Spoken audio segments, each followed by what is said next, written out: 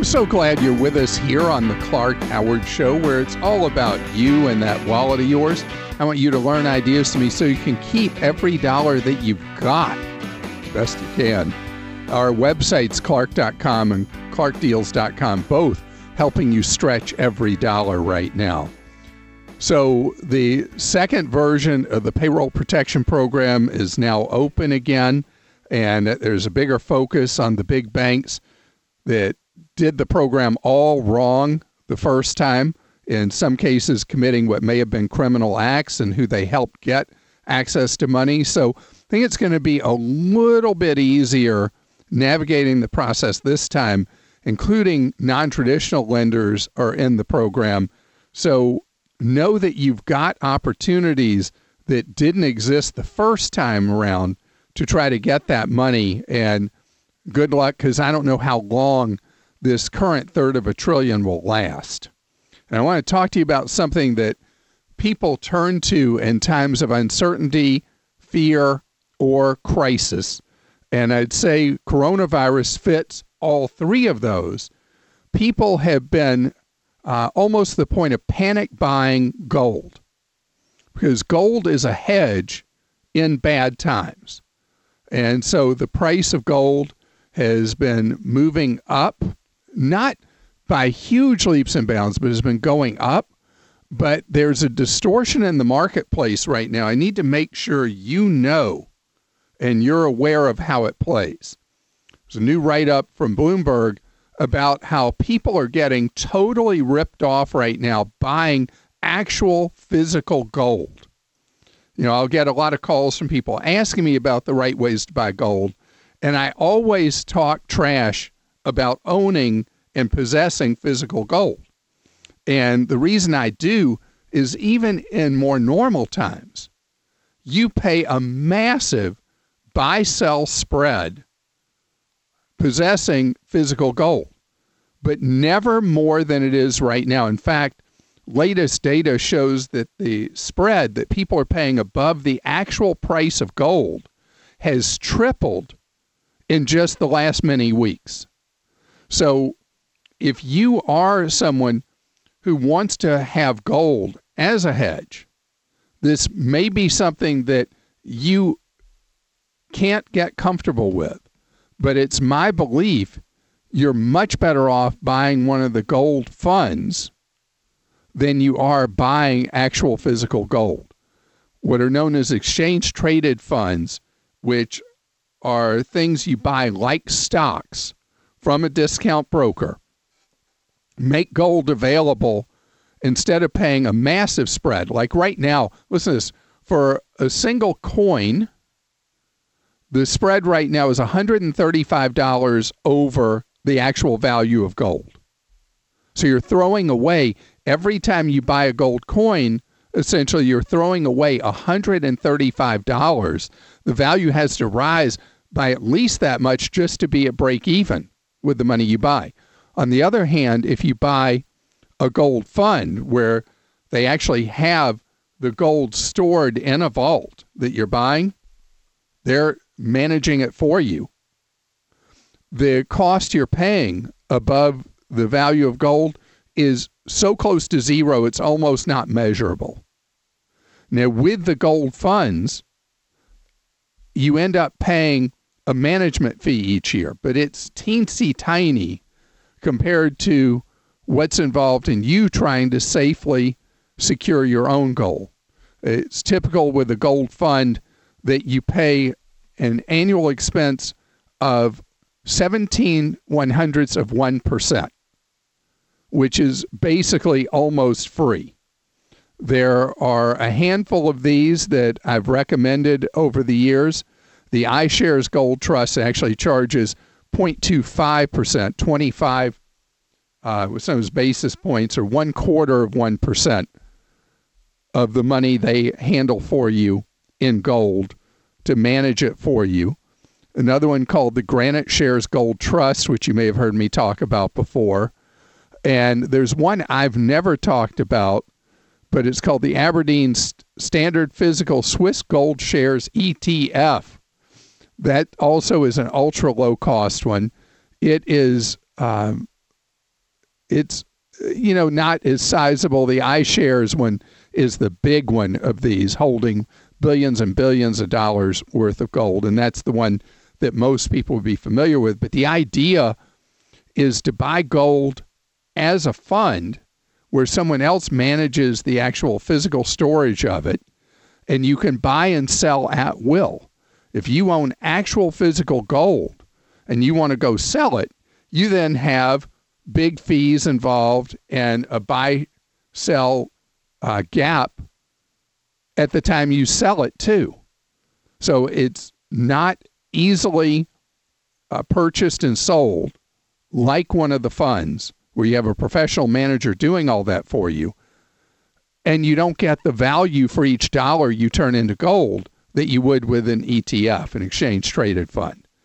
If you go to Investopedia, read about gold ETFs. It's like the best simple explanation I know that exists about them, and you'll know what to do and how to do it if gold is something you're thinking of buying. But again, even in this time of triple uncertainty, I want you to be careful how much money you put into physical gold.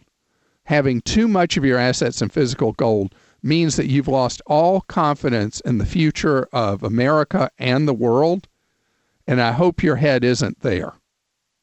And we're alternating with Kim and Joel asking questions that you posted for me at clark.com/ask. And Kim, what do you have first today? First today is Jeffrey. Jeffrey says a lot of companies have their employees working from home right now, and that includes financial companies. How do I know that my personal information is safe and that these financial companies have the proper security procedures in place? Is there anything I should be doing? My 401k is down enough on its own. Great question. So financial companies are all using VPNs, virtual private networks, which in theory should make the ability for a remote worker communicating across their internal network safe. And I say in theory because it seems that data breaches have been such a part of modern life, even before coronavirus, even before remote working. But I am comfortable and confident. One thing I would tell you to do, though, is with any financial account, check your balances, pretty regularly. So if you historically just wait for a statement to show up, right now, maybe you want to check them once a week, not to obsess and say, why should I buy this or sell this, just to make sure everything that's supposed to be there is there to put your worries at rest. Joel? Clark David says, I'm curious, why are we only allowed to transfer money from savings to checking accounts 6 times a month? Yeah. So that bizarro rule was one designed so that banks could fee you to death. And that rule has been put aside, at least for now. And so you are allowed to move money back and forth as much as you want without paying those fees. So here's the thing, though. You generally don't want your savings at where your checking account is for a number of reasons, but let's start with the most important one. That typically, if you have your savings at the same place you have your checking account, that is a convenience move on your part, and the bank gouges you for it. They end up paying you virtually 0% on the interest on the money you have in savings. So there's virtually no difference at most banks between what you earn in a checking account, typically 0, and a savings account, which is almost 0. So what you would be better served to do is have your savings with an online bank. You could also have your checking at an online bank if you wished, but at least your savings at an online bank. You link it to your physical bank or credit union, the savings account you have in an online bank, and you can move money back and forth typically over a 2-day window. So it doesn't mean virtual instantaneous movement of money, but it means that you're going to earn far more on your savings than you would leaving it with having your savings at the same place you have your checking account. Kim? Hey, Clark, this is a follow-up from last week from the mother, I believe, that was thinking about her daughter getting a job at one of the grocery delivery companies. And Suzanne says, Clark, I so often love your recommendations, but I worry about your claim that the risk for young people of death from COVID-19 is minuscule. We're still learning about the post-recovery effects, including pneumonia, blood clots, and stroke. It's about so much more than just mortality rates. I appreciate that very much. And anytime you talk about from any illness or anything that people could have, and you talk coldly about the stats and the risks and all the rest, it will gloss over consequences that people might suffer that are short of dying. And it is true that one of the shocking things for medical personnel been people who came in completely healthy as young people, developed coronavirus, and have had terrible, terrible health problems short of death. And that's a fact. It's also true that when you look at the big picture, the reality is that the risks are far, far greater for people past age 50 than they are for people younger. And as you move up each 5 years from age 50, the risks for both long-term health consequences for people who survive and the possibility of death for people every 5 years past age 50 just keeps going up exponentially. And past about age 75, the consequences of coronavirus and the potential loss of life are gigantic. So when you hear me talk in what I guess can come across as cold terms about as states more and more release people back into work and allow various businesses to open as we do this opening up, it is logical that people that are younger and don't have pre-existing conditions are under far less health risk than people that are older and those that have pre-existing conditions. It doesn't mean there won't be people that will end up with terrible health consequences that are younger. It's just the odds of that are so much lower. Joel? Clark Karen says, since no one is playing any professional sports these days, are any of the cable companies offering refunds or temporary discounts on their sports packages? You are a comedian. Maybe you should be doing a comedy routine on YouTube. No, none of the cable monopolies are giving 1 penny back for the fact that they charge so much of your monthly bill for sports programming that does not exist right now. No, they are holding on to every penny, and it's one of those cases where there's an enormous advantage to you dumping traditional pay TV and going to streaming services, because among the streaming services, there are choices available that are very inexpensive, that are not sports-oriented, but have the other kinds of programming. When sports begin to play again, if you are sports-oriented, you can then switch which streaming service or which level of a streaming service you have so you can get that programming again. And by the way, it seems increasingly likely that baseball will resume or will play its 2020 season in stadiums with no fans. And I don't know, Joel, you're a big baseball fan. I don't know if you saw what happened in Taiwan, that they are putting fake people in the stands. They're cardboard cutouts. I saw that. Of people in the stands so that as people watch on television, it doesn't look like they're playing in an empty house. It's time for today's Clark Rave. That's where we look at great things or positive things happening in a time that the news is so distressing. I want you to know there's great stuff going on all around us. I want to start with an item. It was something someone posted on our social media, and I'd love for you, if you know about a business or an individual doing really great things, to let me know by posting it.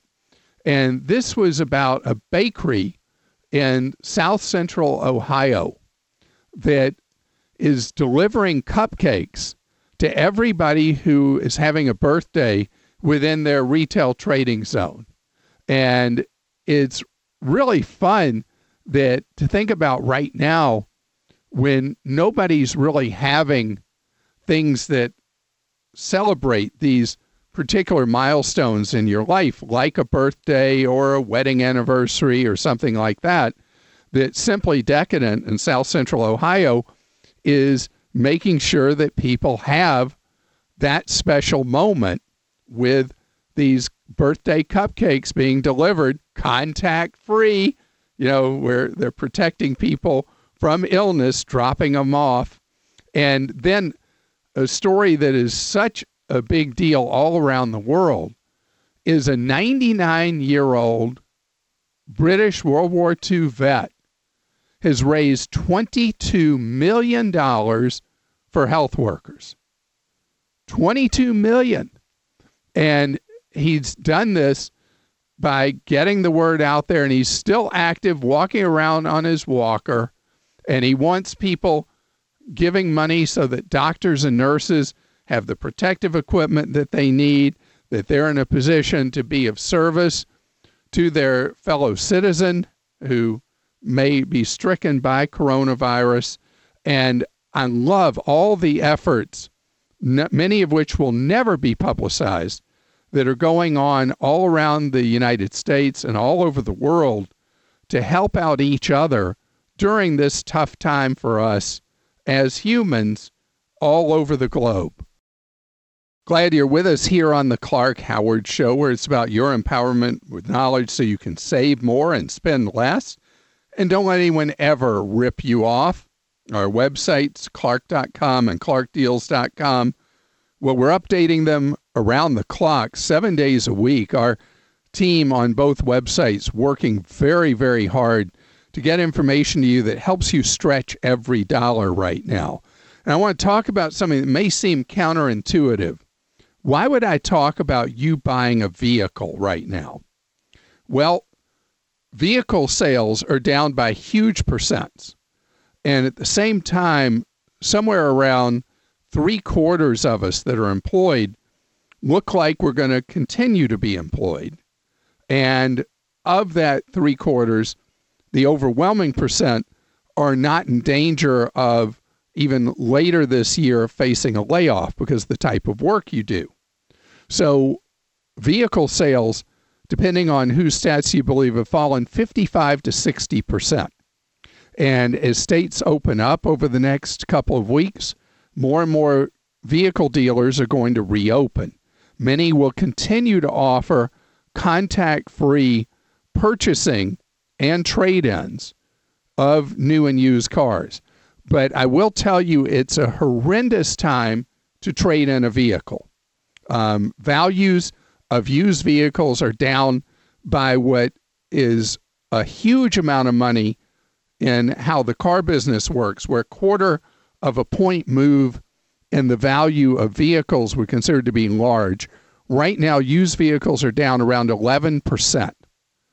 That is a giant decline in the average value of a used vehicle. New vehicles piled up on dealer lots before factories closed.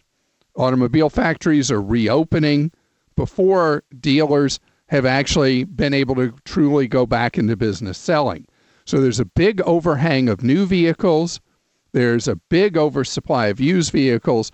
Plus, as I shared with you already about lease vehicles coming back into fleets in huge numbers every week because automakers pushed leases so much 3 years ago, it means there's a window of opportunity for buying a new or used vehicle that will likely go on over the next 10 weeks, probably till just a little after the 4th of July, best estimate. So May, June, early July, it's going to be a great time for people who are in the market for a vehicle, whether it is new or used. Now, used vehicles having the kind of drop in value they've had is so unusual, and that has a double benefit. When you buy a used vehicle, the first owner has absorbed a lot of the initial value of that vehicle because values drop so quickly early on that you're then in a position to buy a vehicle where a lot of the initial value has been absorbed. You're buying down the curve where the amount of value that the vehicle declines each year is much smaller. And now with the currently depressed prices on used vehicles, even better for you. Now, I still want you to have a used vehicle inspected by a mechanic of your choosing. And that is something that is more difficult right now, but it is something that is just as necessary as always. And be really solid on what a good value would be for that used vehicle by using the car pricing tools that I explain on my used vehicle buying guide at Clark.com. Finance that used vehicle at a credit union. Interest rates are very low right now on used vehicles, but as always, the lowest they ever are is at credit unions. If you're going to buy new, a situation that has not been true in about 12 years is that your best financing may actually be from the dealer if the manufacturer, and it has to be sponsored by the manufacturer, is offering 0% financing on buying a new vehicle. So you have the potential possibility of getting 0% and getting a very good price, but it's ultra important for you to comparison shop. Dealers now are much more focused on how to do electronic pricing quotes to you, where their online sales operations that were something most dealers were very reluctant about. They understand today that's how most sales are going to take place. So it's the easiest it's ever been for you to comparison shop by getting price quotes dealer to dealer. Make sure on any price quote you get by email that you get from them all junk fees that are involved in purchasing the vehicle.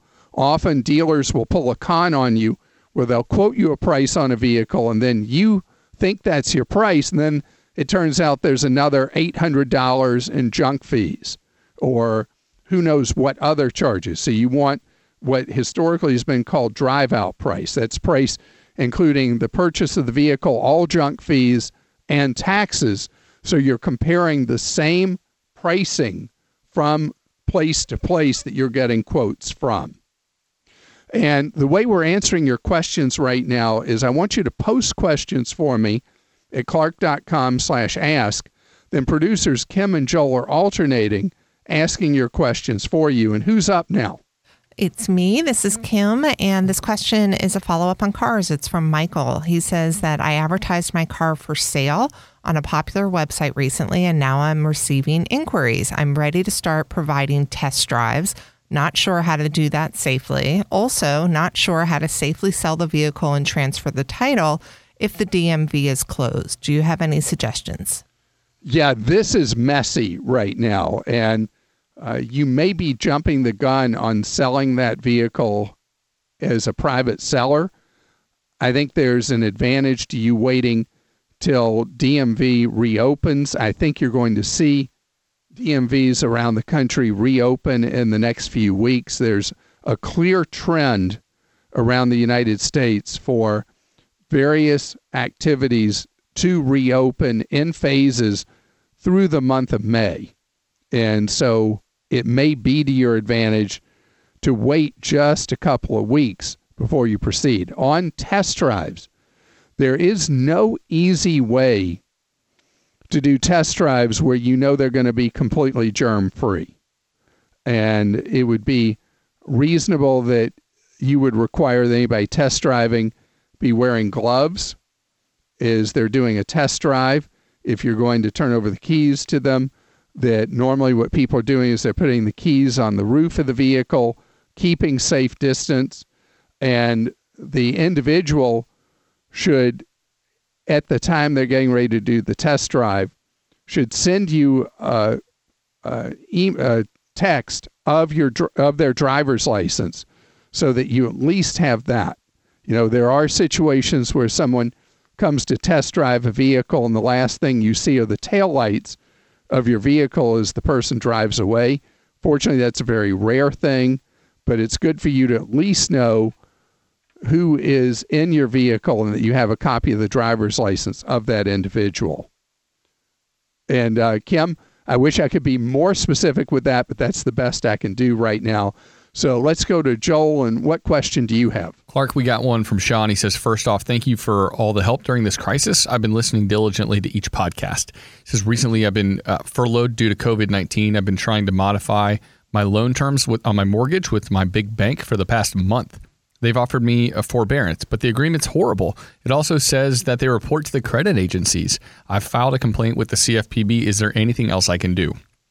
So I don't know if your loan is indirectly behind the curtain backed by a federal agency. Almost all mortgages are.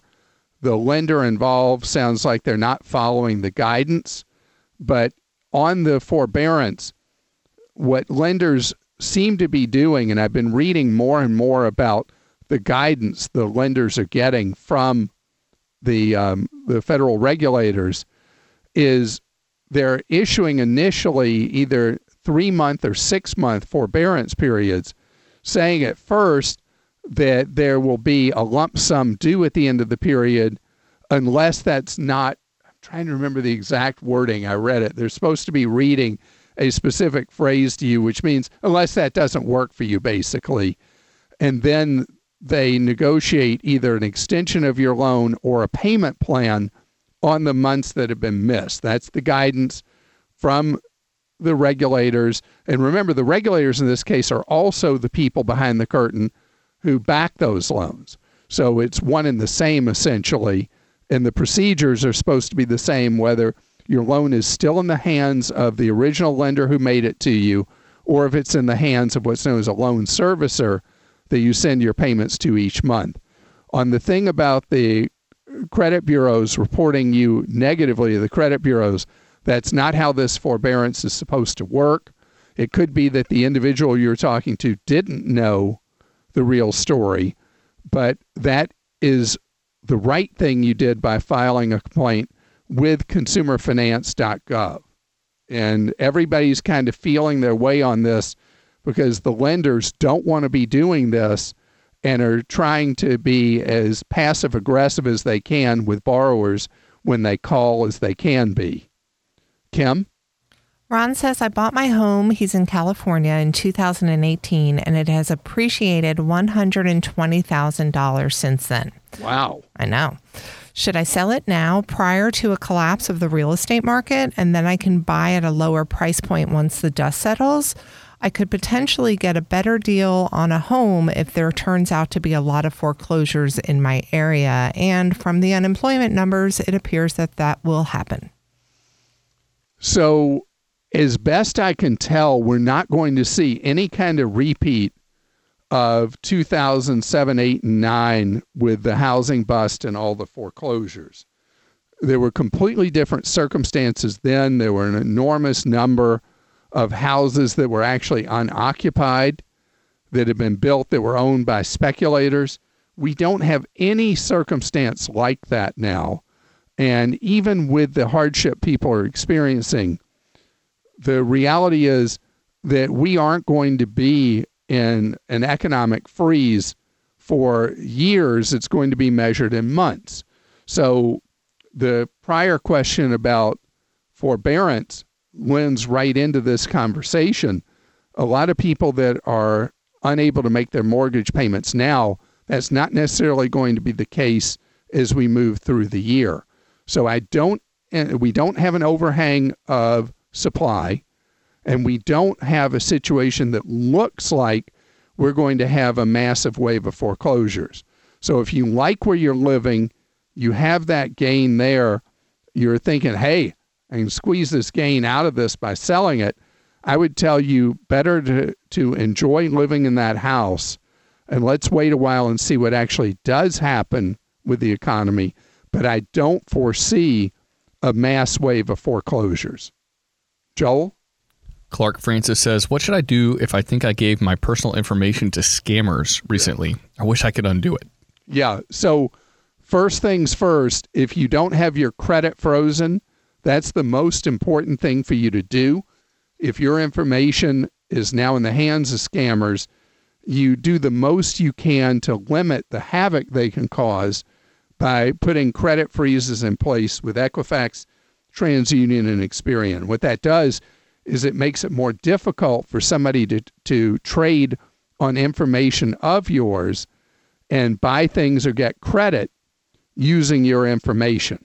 So at Clark.com, you can go to my credit freeze guide. Just put credit freeze in the search box, skip the ads that'll pop up, and then click on my freeze guide, and you can get your credit frozen in about 15 minutes to prevent further harm. If you gave somebody information that you think leads to access to any of your existing accounts, then you need to contact your bank or whoever it would be, credit union, and you may need to have them put in place special procedures or change account numbers for you moving forward. And with credit card companies, that's the automatic. If criminal has in any way access to a credit card number, you need to immediately have them issue a new credit card for you with a new account number. So we're answering your questions on the Clark Howard Show differently than we normally would, with producers Kim and Joel alternating, asking questions you posted at clark.com/ask. And Kim, what you got for me? This is from Jackie. She says, "Hi, Clark. I think I heard you recently advise that we would be wise to take our money from big banks and put it into smaller banks and credit unions. But a friend of mine that works in bonds suggested the exact opposite, saying that smaller banks are riskier because they invest in the now faltering bond market. And if big banks tank, the big banks would be the first on the list for bailouts. What do you think?" Well, it's interesting because this is a different flavor of a question that I took last week about whether someone should take their money out of a small bank and put it in a big one because of the possibility of bank failures.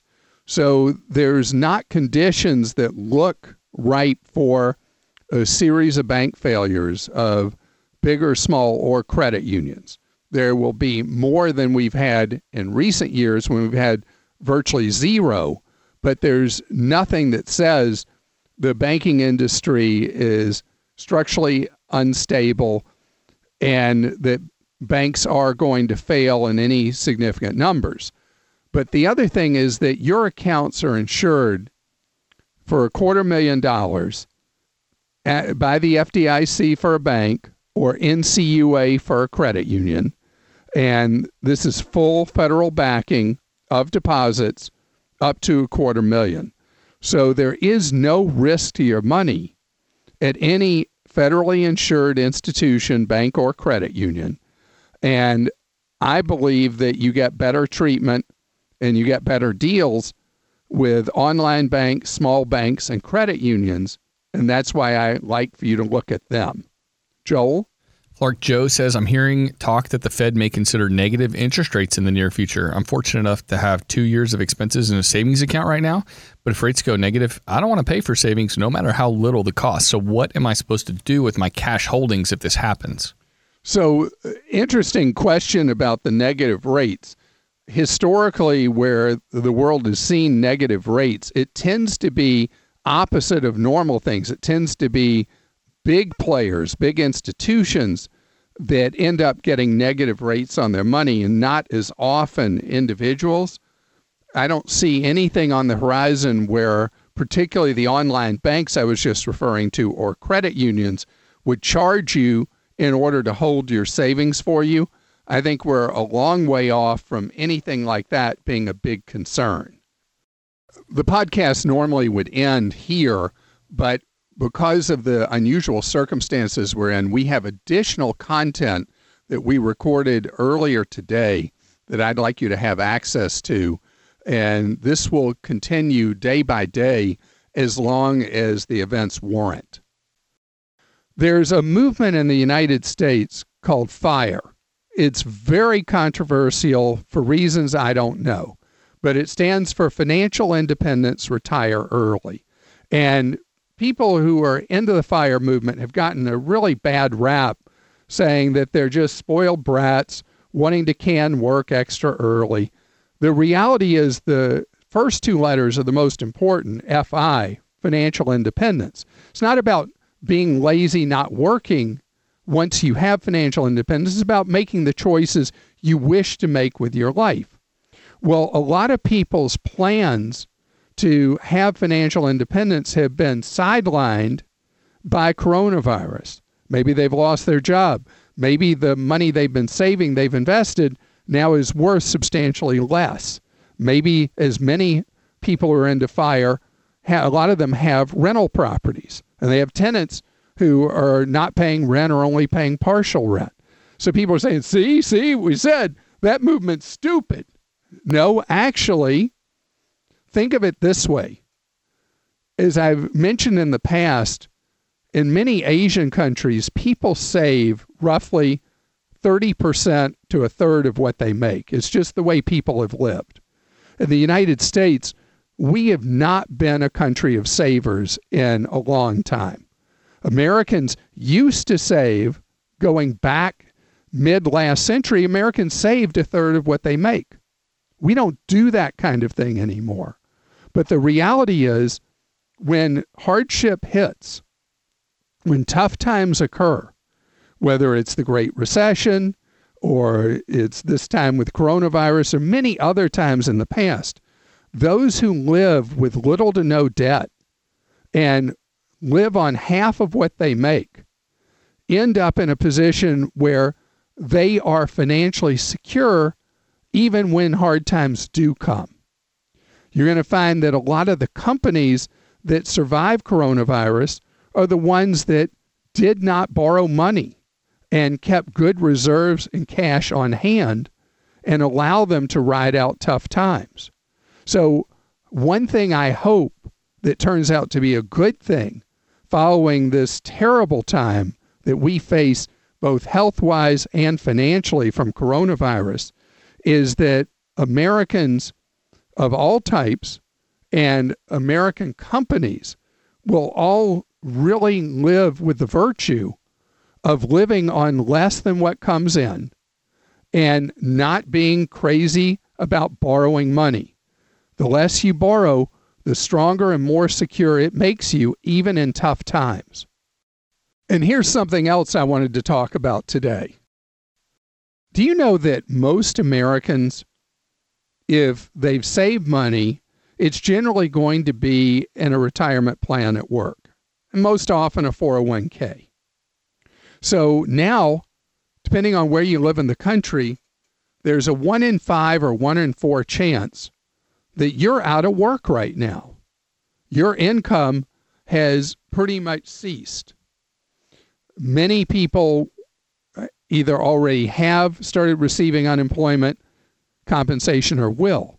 And the unemployment compensation that people are receiving because of the federal overlay is the largest we've ever had in a time of unemployment in the United States.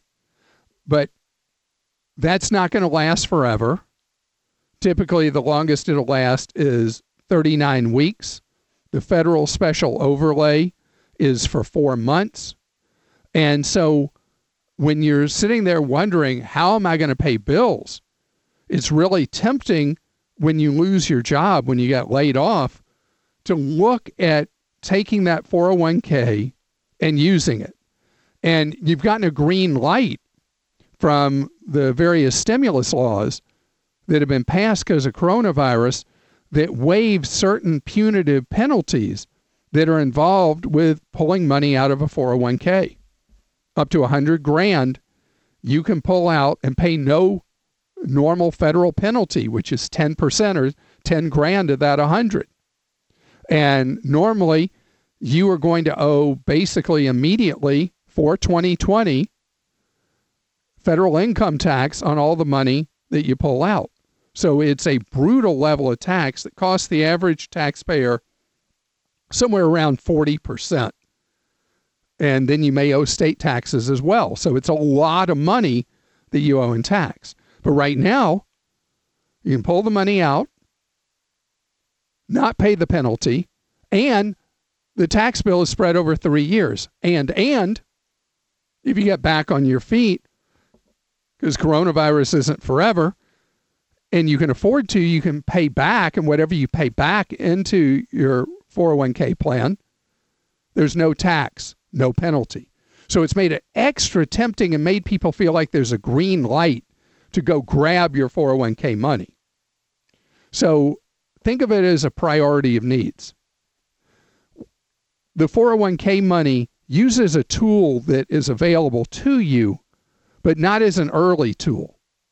So if you do establish eligibility for unemployment compensation, then ride that, and hopefully at some time in the 39 weeks, that is what it is in most states, you will get back on your feet with a job, or you'll be called back to the job you had.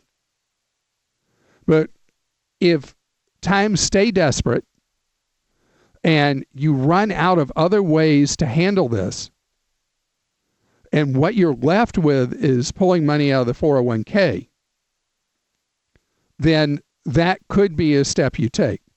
But before that, negotiate forbearance with your mortgage company. If you're a renter, see if you can get some kind of relief on your rent. Take advantage of the credit card programs that allow you temporary payment holidays, if available, from card issuers you have. In other words, I'm putting the 401k borrowing way, way, way, way down the priority list, even though you have this special green light to do it. You're listening to The Clark Howard Show. Thanks for joining us today. The Clark Howard Show is produced by Kim Drobes, Joel Larsgaard, Deborah Reese, and Jim Ayers. And remember, 24 hours a day, we're there to serve you at Clark.com and ClarkDeals.com.